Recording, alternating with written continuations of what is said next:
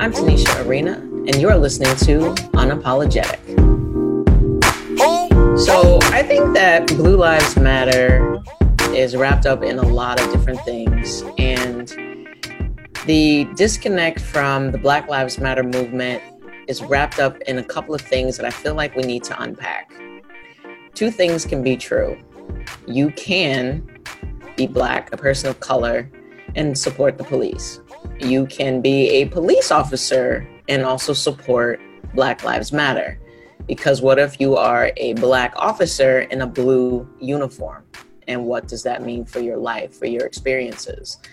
I'd spoken before about how Black officers have shown up in plainclothes to the scene of crimes and been treated like they were suspects and having to, proclaim like, I'm one of you, I'm an officer. And also when a Black person in a blue uniform is shot down, the Blue Lives Matter people are usually pretty quiet. And that's really telling, because when you're talking about blue lives, whose blue lives are you referring to that actually have value?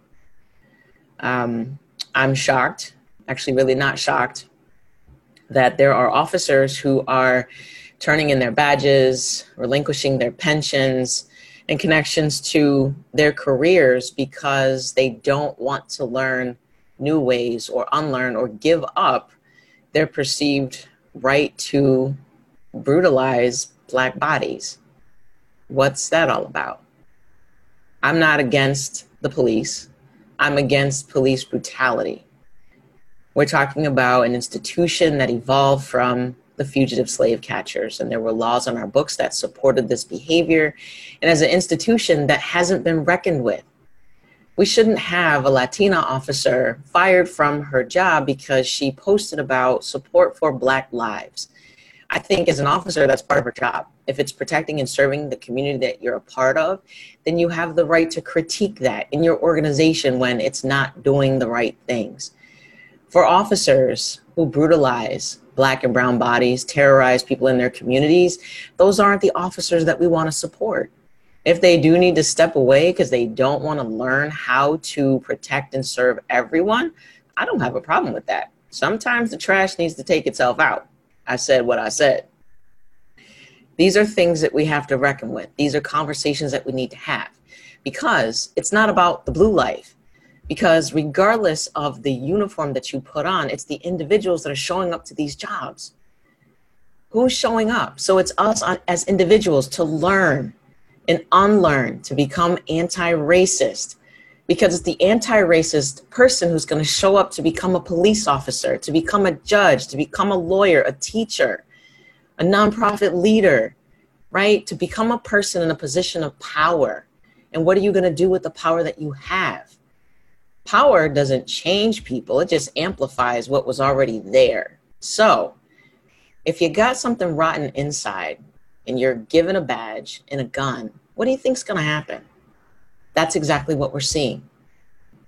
I think that we should defund the police. Again, not because I don't want to have police, but the way that these systems are structured.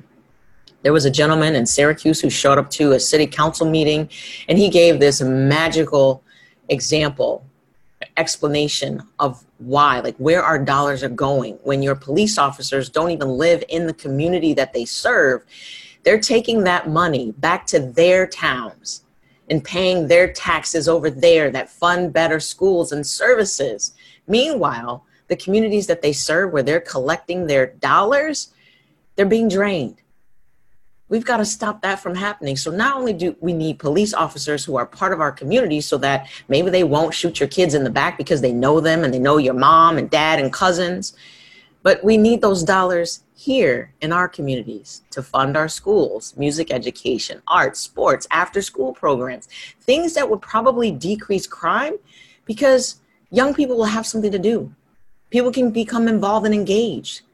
We've all got to participate in this process. And it's more than just blue lives versus Black Lives Matter.